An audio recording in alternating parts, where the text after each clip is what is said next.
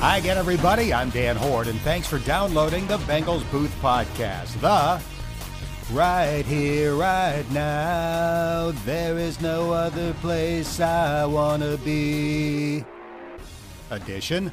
As the Bengals look to capitalize on a 6-game stretch of their schedule in which 4 of the games are against teams with a combined record of 9-28. Washington, the Giants, the Cowboys, and the Texans. Coming up, Dave Lapham joins me to discuss how the Bengals are handling positive COVID tests among players and coaches, and the teeter-totter that A.J. Green and T. Higgins have been on. My one-on-one player interview is with Mike Daniels, and we'll find out if he agrees with my prediction that he is headed toward a highly successful career in broadcasting when his playing days are finished. And in our Know the Foe segment, I'll ask Washington radio voice Bram Weinstein if he ever slips and accidentally says, Redskins. The Bengals Booth Podcast is presented by Bud Light Seltzer. Refresh the game. And here's a quick reminder that you can have the latest edition of this podcast delivered right to your phone, tablet, or computer by subscribing on iTunes, Stitcher, Google Play, Spotify, or Podbean.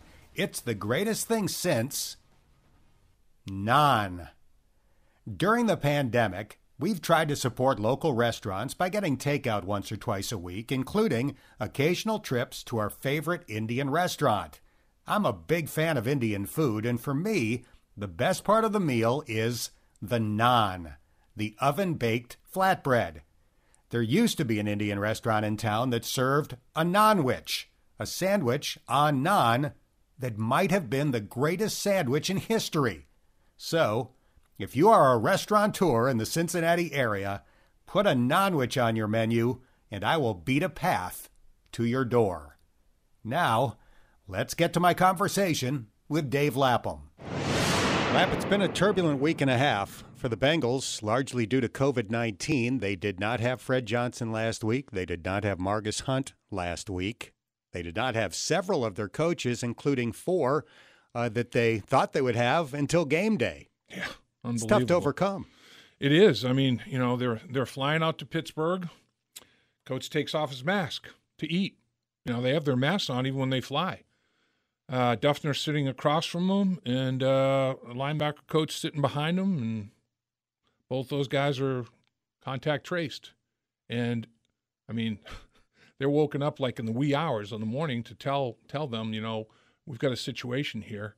You guys are part of contact tracing. Stay in your rooms, quarantine until further notice. And then earlier, a few hours later, they're told, get rental cars. Al Golden and Mark Duffner have to get rental cars, one each, drive back separately to Cincinnati. Crazy. And Dan, when you have guys that were, you know, as experienced as these guys, head coaches, both have been former head coaches, during the course of a game, I mean, their experienced eyes are valuable. They're experienced, you know, just having all the experiences of being a head coach as well as coordinator and position coach and everything else for all those years. When you're making adjustments as that game goes on, that's a factor, you know. And players like to come off the field and have the same coach that they're speaking to when they come off the field, and all that changed. Am I saying that's the reason that Pittsburgh thumped them? Hell no.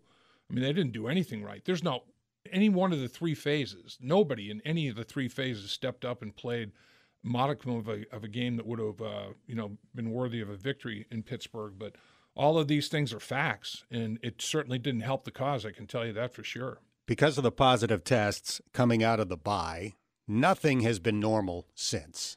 Their meetings have all been virtual. Yep. Their practices have been disjointed. They've been wearing masks at practice. It's unprecedented. Teams have never gone through anything like this before. Let's hear from Von Bell about the Bengals trying to deal with these COVID issues. Man, we're in a weird time, and you never know how can you get the virus or whatnot, and it's weird.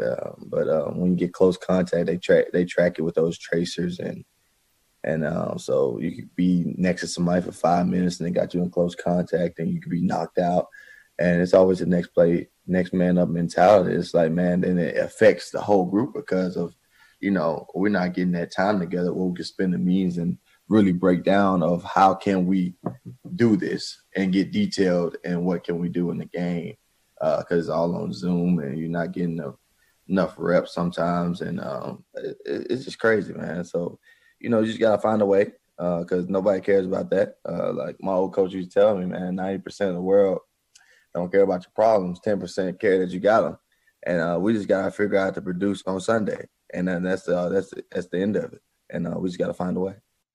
Let's talk specifically about Zoom meetings.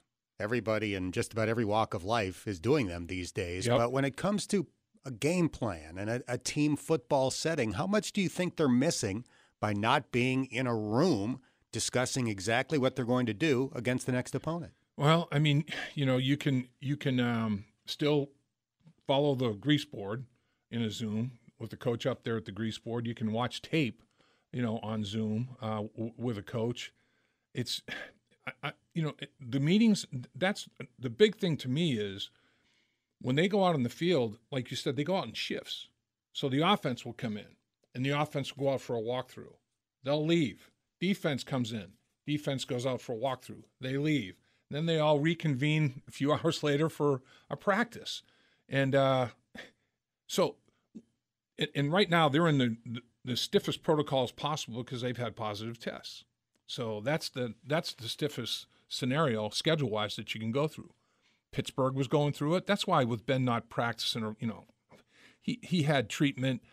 That's all he was going to do anyway. And he went out and played well. I'm going to not take credit away for doing that, but I think that whole thing was overrated. He couldn't have done any more than he did anyway, COVID or no COVID. I mean, he's in his 17th year. Yeah. I mean,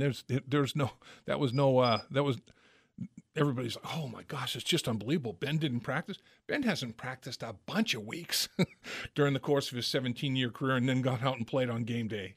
He said so many times he just stands behind watching the other quarterbacks, and that's helpful. Yeah, but getting it's mental Ben. reps. Yeah, he's getting mental reps, and the bottom line was, in my opinion, after watching it again, the Bengals played zone. Every time, Pittsburgh went jet sweep motion guys, nobody went with them. So they knew right away they were playing zone defense. And they're just playing soft. I mean, forget cushion. They were giving counties up. It wasn't just cushion. And part of that is fear of getting beaten. I remember coaches many times pushing the defensive backs in practice. Get up there. Get up there. I don't want you giving an 8-yard cushion. I'm talking like 4 yards. What are you doing? Well, your natural instinct when you think that you've got a guy that's a good receiver, and Pittsburgh had 3 of them, and the defensive backs that were playing at corner weren't necessarily all starting corners, your tendency is to back up. I remember one time in an all-star game, we had a cornerback that was getting torched by this wide receiver who's damn good on the other team, obviously going to a big Division I school. The kid lined up from they have the ball at the 8-yard line. The receiver lines up. Our defensive back's 2 yards in the end zone. He's giving him 10 yards because he's so scared. It's like, there's no field for him to run behind you. What are you doing? But your natural reaction is to back up. And that's what the Bengals were doing in the secondary. When I watched this, like, oh my gosh. They just basically didn't really feel like I can make plays here. I got all the confidence in the world. I mean, they were playing defensive defense. I mean, they weren't playing offensive defense. I can tell you that. They weren't aggressive. They were very, very non-aggressive in their posture, and Ben took full advantage of it. But yeah, it's crazy, crazy times. There's no other way to put it. It's whatever can. Murphy's Law is 2020 with COVID-19. Whatever can happen will happen, and you better be ready for all of it. And Zach mentioned earlier today on Zoom conference calls that press conferences that during training camp they had all these things in place. If this guy goes down, this guy's taking it, and every team had to do that. You have to go all the way through your coaching staff and have plan B, C, D, all the way to Z. Yeah, it's one thing to make a plan. It's another thing to actually have to do it with a guy that's never done that job before. I also wonder about the state of anxiety because of the positive tests and all the things that have happened over the last 9 or 10 days. We get tested once a week as NFL Tier 3 employees. So we go to Paul Brown Stadium. There's a trailer outside. You go into the trailer. You get your test. You leave immediately. And then sometime overnight, you get an email that your results are in. You go to this website. You check the website, and you get your result. And I've had no symptoms. I feel great. Nobody in my immediate family has tested positive. And yet, there's always a tiny bit of anxiety for me when I click that link just to know for sure that I'm not positive. Yeah, I mean, it's unfortunately it's a fact of COVID life. You know, it's the uncertainty is what you're dealing with, and it's an unusual time. And as said from the very beginning of this, the teams and the coaches and players that can pivot the best and avoid over-infection of COVID-19 are the ones that are gonna survive and advance. It's a much different ball game. There's no doubt. Last week's loss in Pittsburgh wasn't a good day for anybody, but it was a particularly tough day for A.J. Green. He was targeted 5 times in that game and did not have a single catch. Here's head coach Zach Taylor on the status of A.J. Green. We have a really deep receiving core, and so it's a benefit for the quarterback where he doesn't have to be dialed in to just trying to get a ball to somebody. He can just throw to the open man. So again, it's part of the way it goes. I've kind of predicted that this could happen for a couple guys as the season goes, where a guy has 8 catches one game and has 0 the next game, and so again, we just are careful not to overreact to that. A.J. Green did have 8 catches in one game, the Indianapolis game, 8 catches for 96 yards, came back the next week, had 7 catches, and a very solid game against the Cleveland Browns, but really, that's been it this year. Yeah, it's still kind of a work in progress. The one thing I will say is he's drawn the number 1 corner again. He was matched up in that scenario. So, like we said before, he used to draw the number 1 as well as tilting a safety over there. That's not happening as much. I think they paid a lot of attention to Tyler Boyd, and as a result, T. Higgins benefited. So there's a trickle down, trickle up, trickle down. When you have 3 good ones, you can't double all of them. Somebody's going to have the day. Who are they going to try to take out of the game, and who are they going to try to see who they might be able to handle more one-on-one? Most teams do feel like putting their number 1 corner on AJ eliminates them, and then they can play accordingly coverage-wise with the other guys. So until AJ starts, ramping it up a little bit in terms of production and makes people change their mind, it is good to get that number 1 corner removed from the process, but like to see AJ break out of it. Do you think he's lost a half a step because he's 32 or because he missed the last year and a half? I think it's both. I think it's the double whammy. When you lose, when you're off the field and out of the game for that long a time frame, and you're also hitting that magic year of 30 and getting into those early adult years as such, it's hard. So I think it is a combination, and it's a combination you don't want to have to experience. And I think he's going through the process now of having experienced it and trying to come out the other end. On the flip side, T. Higgins had the best game of his NFL career, at least in terms of catches. He had a career-high 7 grabs, targeted 9 times, finished with 115 receiving yards, including a touchdown. Let's hear from Tyler Boyd on his rookie teammate, T. Higgins. He really can be a very special player in this league. He just got to be more detailed in a few things. I mean, that's something all rookies have to work on. But I think he's heading in the right direction so far. So the sky is the limit for him. We were told before this draft that it might be the best wide receiver crop in history. Man, it looks like they got that right, because most of the guys that were selected in the first 2 rounds are having fantastic rookie years. Yeah, they really are. And T. Higgins, I think Tyler Boyd hit it on the head. A little more attention to detail. First play of the game, penalty. A little bit later in the game, fumble. And that stunned T. Higgins. I mean, he does not fumble. He hadn't fumbled in a while. And he was like, oof. But he got over it. The thing is, he had the penalty and had the fumble. 2 things you don't want to do. You don't want to cost your team yards. You don't want to cost your team the football. And what did he do? Responded to the adversity. Made plays. It's good to see him have that mental toughness to, absorb when it's not going well, compartmentalize, move on, and play. And he played well, so a lot of positives there. Eliminate those couple of negatives, and you'd have as good a game as you can possibly have. He's on a pace to have more than 1,000 receiving yards his rookie year. Tyler Boyd, his success obviously speaks for itself. He's got 60 catches this season for that 3rd spot. Obviously, AJ's still the guy for now, but Do the Bengals have to consider rotating Auden Tate in more frequently or Mike Thomas in that spot? I don't know. I don't think it's to that point yet. But, at some point in time, it's a meritocracy, and I think AJ is as acutely aware of that as anybody. The Bengals are one of 6 teams in the NFL that have 3 different guys with 500 scrimmage yards or more. AJ is automatic in that roll call. Not this year. It's Mixon still, and Boyd and Higgins, and AJ Green doesn't even have 400 yards, of scrimmage yards, just barely over 300. So he's at a different place on the totem pole. But I'd love to see him have a breakout game when it's least expected. I'd like to see it happen more than once. I'd love to see it happen against one of the division opponents to the left, Pittsburgh and Baltimore, because he's had those kind of games against them before.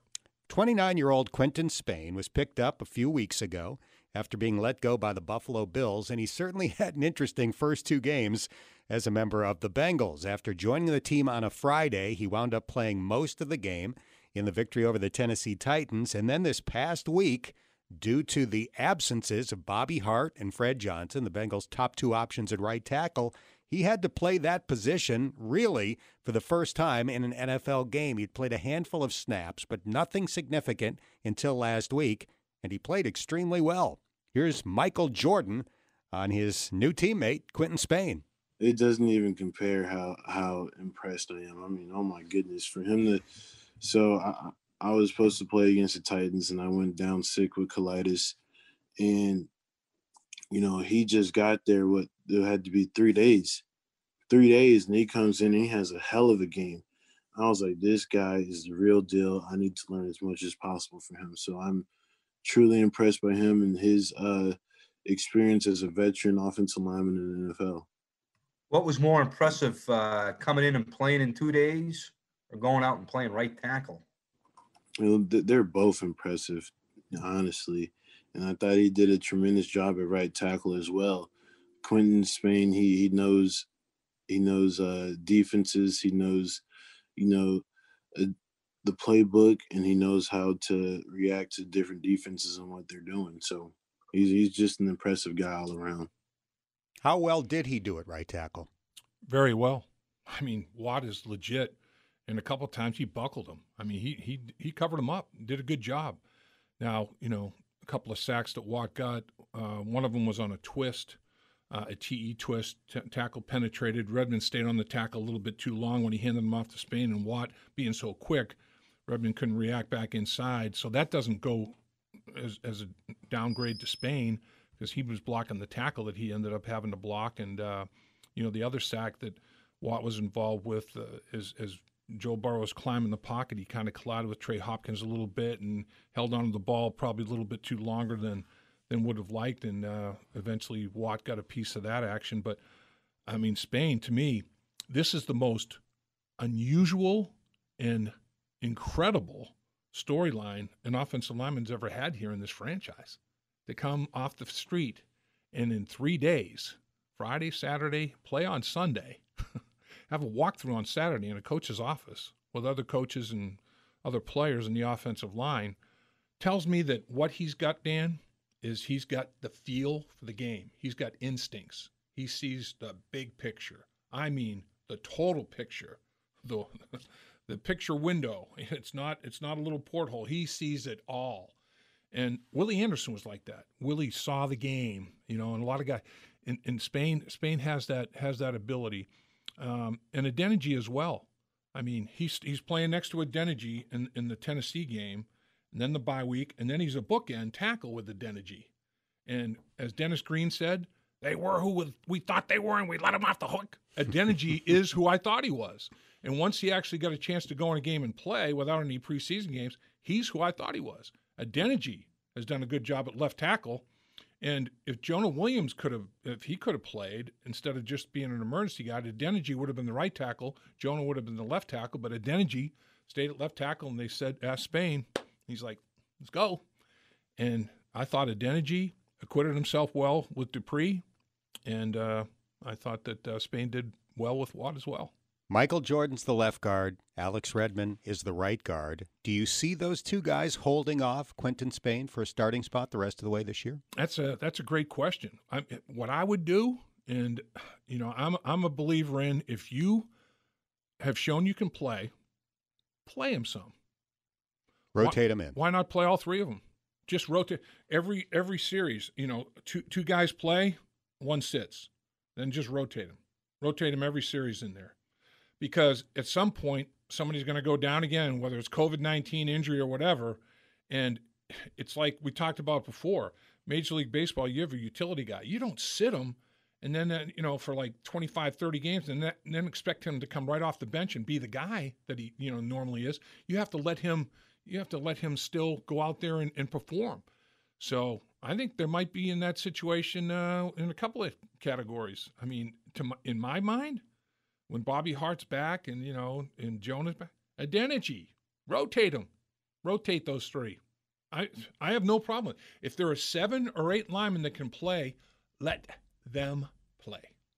We know the Bengals are patient with coaches, to say the least. And this is only year 2 for Zach Taylor, but at some point, every coach needs to win games. And so far, Zach's record is 4-20-1. Well, he's going to have some opportunity to add some wins to that ledger in the weeks to come because 3 of the next 4 games are against 3 of the lousiest teams in the NFL so far this season. Washington this week, 2-7. Then the Giants, 3-7. A couple of weeks after that, Dallas, currently 2-7. Houston is still on the schedule this year. The Texans are 2-7. Here's Von Bell on facing some of the weaker teams in the NFL. We don't even look at the record, We always think about the next game because it's the biggest game.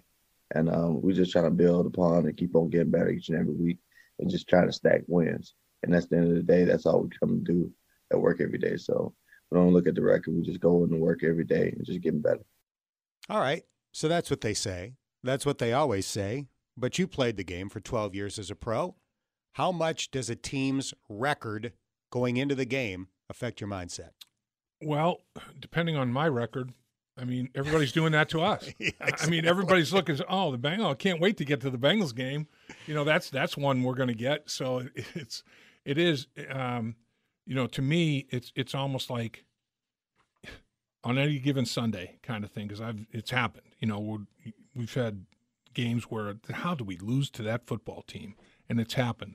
But, yeah, I mean, when you are playing a team down the stretch that has struggled to win football games, you feel like you have a better opportunity to get one of your own. I mean, Zach doesn't have a road win yet. He has a tie against Philadelphia. That very elusive road win may be this weekend in Washington. That would be good to get off the schneid there, no doubt. Does he need to win a few games in the final 7 weeks of the season? Oh, I think so. It's you can't continue validation. You can only buy in for so long. Words start to get hollow if there's not validation of those words and everything that goes along with them. Got to get some W's. Like I said, the one season that sticks out in my mind, we start 0-8. And I don't think I've ever worked harder some of those weeks to prepare for a game and have no result, like a terrible result. 0-8. I mean, it's like, oh my gosh, man, working too hard for no return on the investment of the work. There's nothing worse than that. There's nothing worse than that. It's like, if we're doing a radio show, prep harder than we've ever prepped to do a good show and come on the air and stink it out for whatever reason, just stink up the joint, It's never happened. Or a salesperson that's out there just, going after all kinds of, making cold call after cold call. Can't close a sale to save his life. Just gets in one of those ruts. And thing is, that's why you get the big bucks. When you're struggling in your job, everybody knows about it because it's the National Football League. And that's why you get paid so handsomely. But, man, the bottom line is everybody's human beings with the same human emotions and the same human feelings. And nobody wants to go work as hard as they're working for no good result. It's like, you're still getting your paycheck, but you're not really getting the payday because you're not getting any W's. No payday. They've certainly been close to that payday. The Bengals have taken the lead to the fourth quarter in 6 of their 9 games, including every game they've played outside of the AFC North. The Bengals Booth Podcast is presented by Bud Light Seltzer. It's light and refreshing with a hint of fruit flavor. Now time for this week's one-on-one player interview. This week, I caught up with Mike Daniels, who has been chosen 3 times by his peers as one of the top 100 players in the NFL. Mike, about a week ago, you tweeted that you love it here with 3 smiley face emojis and a Who Dey hashtag. What are you loving? I really enjoy the locker room. I enjoy the fan base. Everybody really supports the team out here, and they love the Bengals. And Coach Taylor, I really like Coach Taylor, man. He definitely knows how to take care of his players, and he cares about his players. He's a player's coach, and he really commands respect in that way. So I really do enjoy that, and I like the guys that management has been bringing in. I can't say I really remember looking back and seeing that there is a theme with the guys they're bringing in, and everybody they're bringing in has a tough, hard-nosed demeanor. So that's the kind of guy I am, and it's always good to be on the same page with your employer, man. I love it. I really do. We're chatting with Mike Daniels. Early this season, you messed up your elbow in practice and had to miss a few games. What happened, and how bad was it? I believe it was just a strain, and it's really the same injury that knocked me out, put me on IR last year, but this time around, I did a really good job of taking care of it, recovered from it pretty well, and I was ready to go in 2 weeks. Unfortunately, I had to miss 3 games, but it got taken care of, as we can see on the film, and I'm feeling really good. You've been getting more and more snaps every week. You had a season-high 42 last week against Pittsburgh. Do you feel like you're getting back to being the dominant player that you've always been?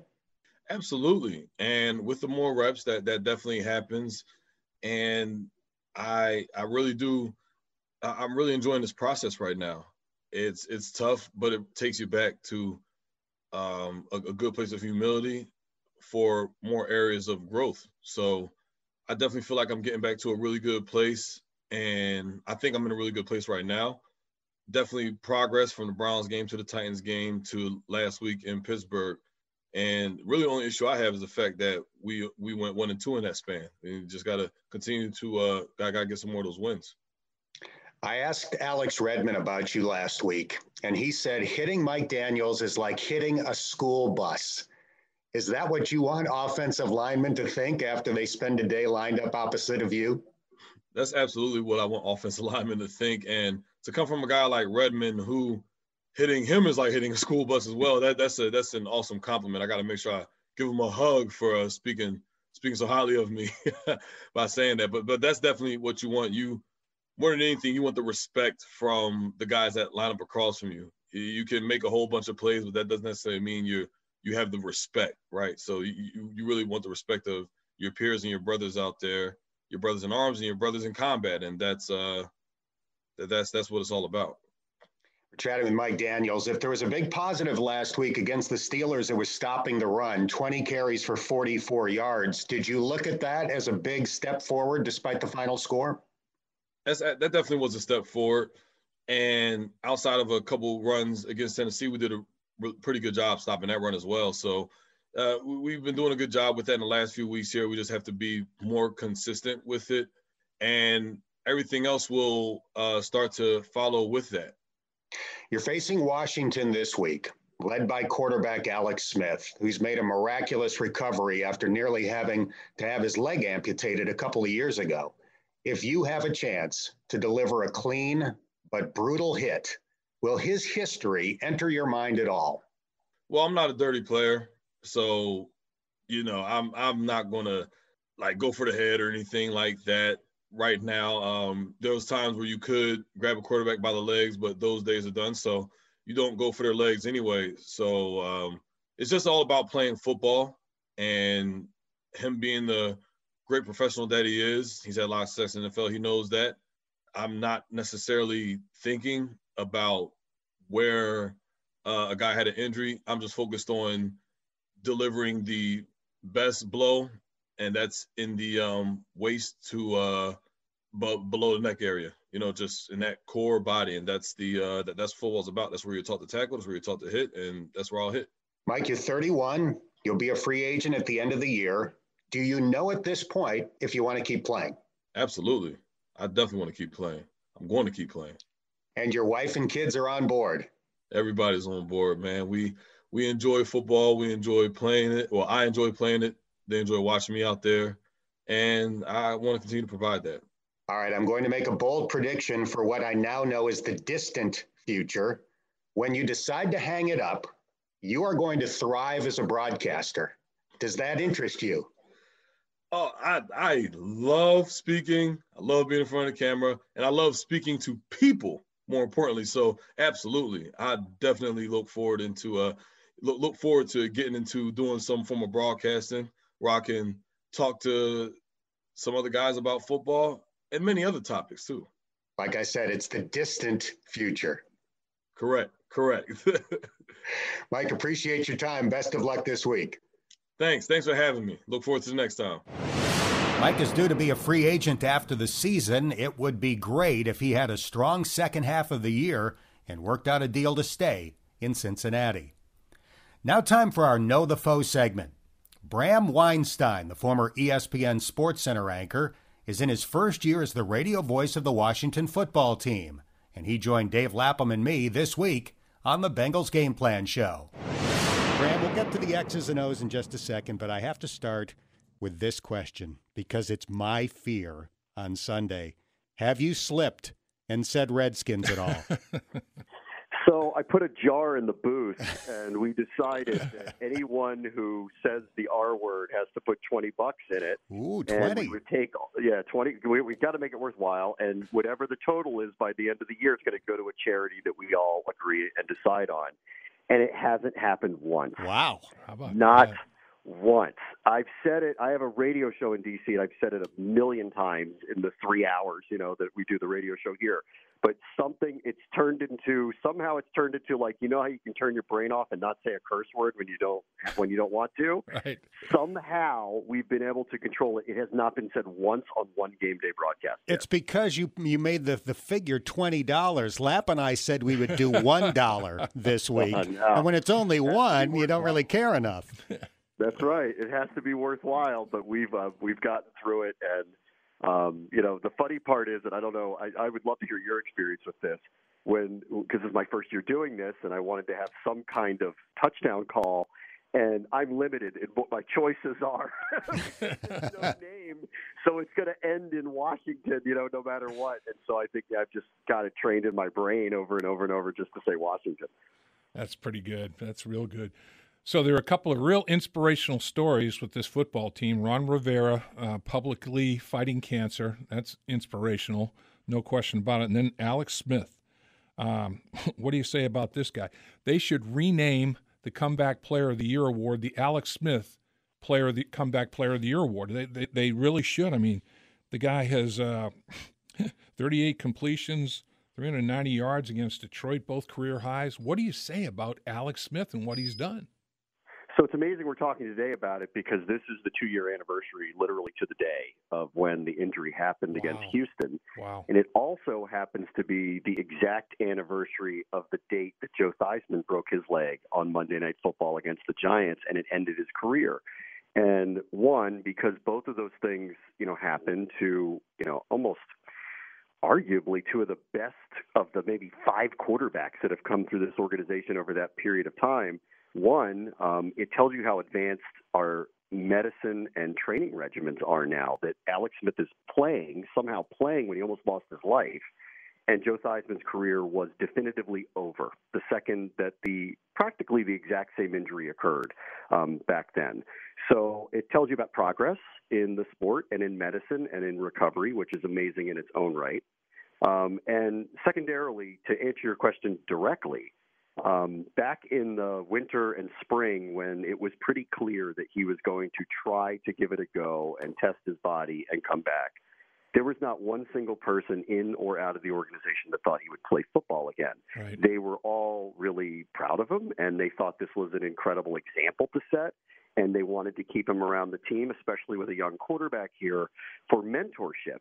But no one thought he would be playing. By the time the summer rolled around and practice, whatever portions of practice we could watch, and I'm sure you went through the same thing with the Bengals there, because of the COVID protocols, it became pretty clear, at least to me, that if they actually gave him an opportunity to compete for the job, he would have had the opportunity to win it. They chose not to do that. Like, they wanted Dwayne Haskins to win the job. They wanted a clear path for him. They brought in no particular competition for him, and they did not think Alex Smith was going to be in his way. Anyone who's seen the documentary called Project 11 about Alex Smith, you can't unsee what you see there. He nearly lost his life. Mm-hmm. They almost removed his leg. He had a flesh-eating bacteria that you can't unsee if you see it. And there's part of me, and I think a lot of us, that go, okay, we appreciate your proving a point. Why do you have to run away from Fletcher Cox? Why don't you just go run an Ironman or be in the Tour de France or do something like that? But he's done this, and then all of a sudden, in the last 2 weeks, he's had back-to-back 300-plus yard passing games, one in relief, having had no snaps with first-teamers at all since this recovery began. And it truly is an inspirational, an amazing story. And he also just happens to be the type of person you want in your locker room, whether he's your quarterback or your backup or someone who just works in the organization. So this is beyond an inspirational thing that's occurring here. Bram, before the injury, Alex Smith was one of the most mobile quarterbacks in the NFL. How's his mobility now? It's not the same. He is able to move. He is able, he uses his acumen and skill to get out of trouble and get out of the pocket, but he has not, he used to run. I mean, he was one of the original run-pass option type quarterbacks because you could do that with him. We haven't seen a lot of that yet, and I don't get the sense at all that he is interested in trying to figure out if he can do that. And Washington is going out of its way to try to protect him as much as possible. Not because they think it's unsafe for him to play. They believe that his leg is safe, but I think they know that his body cannot handle that level of mobility. And really the big unanswered question here is, now that he's the starter, at least while they're in, it's a playoff race because of their division, at least while they're in that, that we don't know how long he can physically handle this. Like, can he really do this? This is a beware of what you wish for. Like, he wanted to come back, prove something to himself or whoever else. Well, it happened. And now we're asking him to do this for 7, 8, 9 weeks. And I don't think anyone knows the answer to whether his body can physically handle that. Well, I guess a good way to help him would be everybody else step up in the running game. What's the status of the running game in Washington? Very poor, very erratic. There are a couple problems here. One, they have not scored first in any game they've played. They have been down by double digits in almost every game they've played in the first half, with the absence of Dallas, who came in here completely inept a situation. Outside of that, they've been behind in every game they play, and so they end up getting away from the running game. They have problems along their offensive line. They've got a lot of injuries that may manifest themselves in a real tough way this weekend. It happened last week against Detroit, but Morgan Moses, who's their right tackle, had to move to left tackle at the end of the game because of injuries to both Jaron Christian and his backup Cornelius Lucas, and that may stay that way this week. So we're not sure how that's going to play out. And the running backs, J.D. McKissic is outstanding out of the backfield as a almost traditional receiving back. He will get some handoffs, but he's never going to be a full workload type running back. Antonio Gibson is the rookie they're really excited about, the third-round pick, and he's been outstanding for them. But he's transitioning to playing running back. He took maybe 33 snaps as a lead back and was mainly used as a wide receiver. They're using him in both roles, but out of the backfield. So he's really learning how to be a running back. So couple the two problems together. They get behind in every game that they're in, which forces them to throw the ball to try to come back a lot more. And they have inexperience and injuries across their offensive line, and what you'll see are results that don't look very good on the whole for the running game. A couple more questions for the radio voice of the Redskins, Bram Weinstein. There's a lot of interest here, obviously, in former Ohio State Buckeye Chase Young, the second pick in the draft. There were some that thought the Bengals should have taken him or traded down and tried to take him in order to get more draft capital. How is Chase Young doing in his rookie year? Good. First, you have to put $20 in the jar because I heard you say the R word. Did I really? It's only $1 on our end. Well, I'll hold you that. He's been great. He's been everything Bill has advertised. He's a monster. He is. You'll get one look at him and you'll go, man, I wish that dude was on my team. So he could be a game-changing type player for them.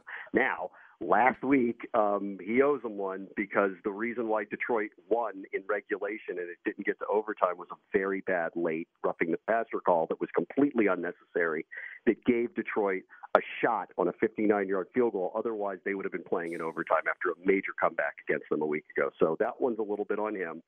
Other than that, he is typically getting double and triple teamed because you cannot block him one-on-one. He's got a lot of energy. And I think what we like most about him here, he's humble.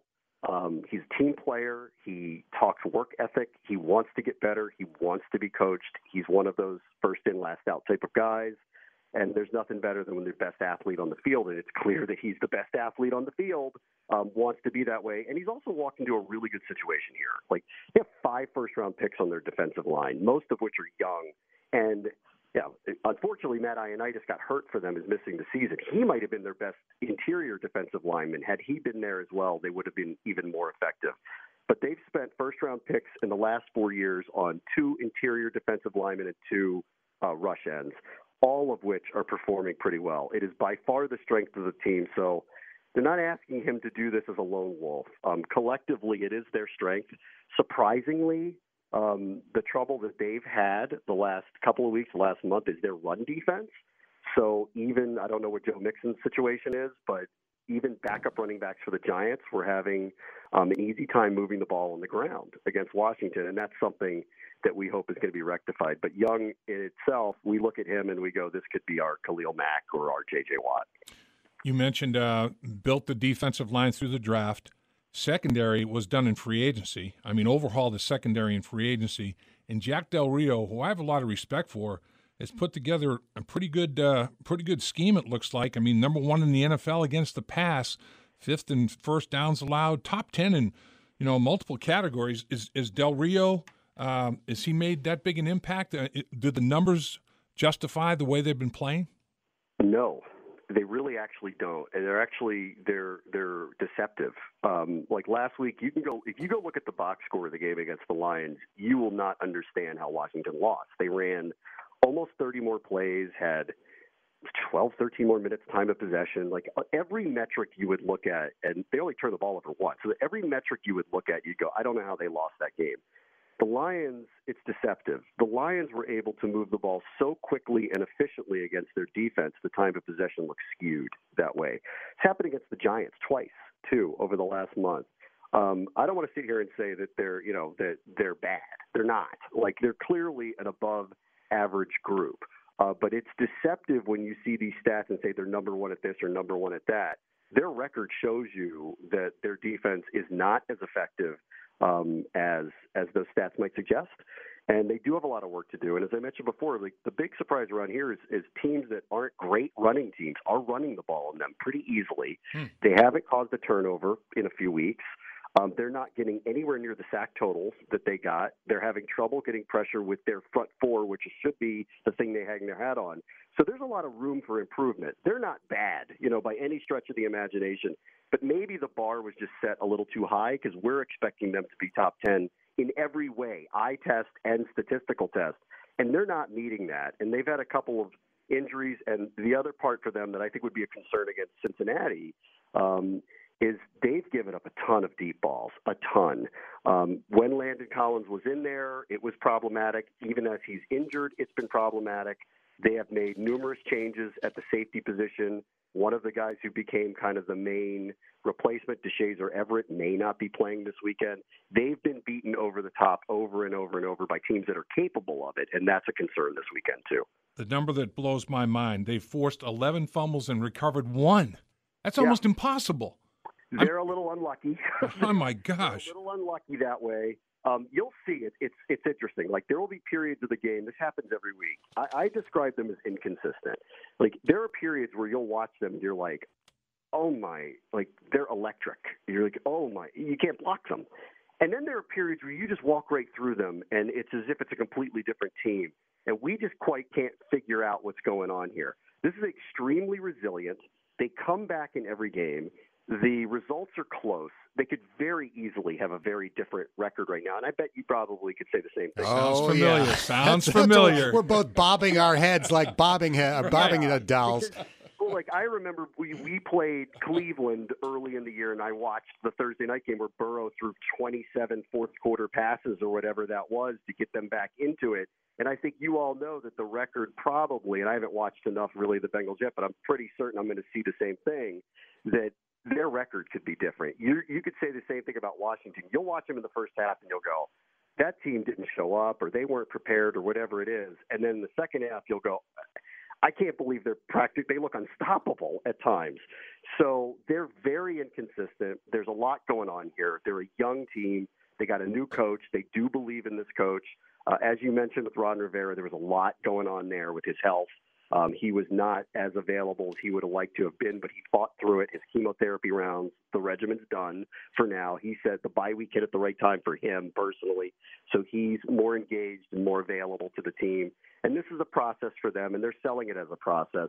The tough part's been, I think, we all think around here, especially with the defensive talent that they have, that the record could be a little better than it is, and so they're looking for a couple of results to kind of validate, the process they're going through, as you all are probably going through the same thing there. Don't forget to tune into the Bengals Pep Rally Show this Friday afternoon on ESPN 1530.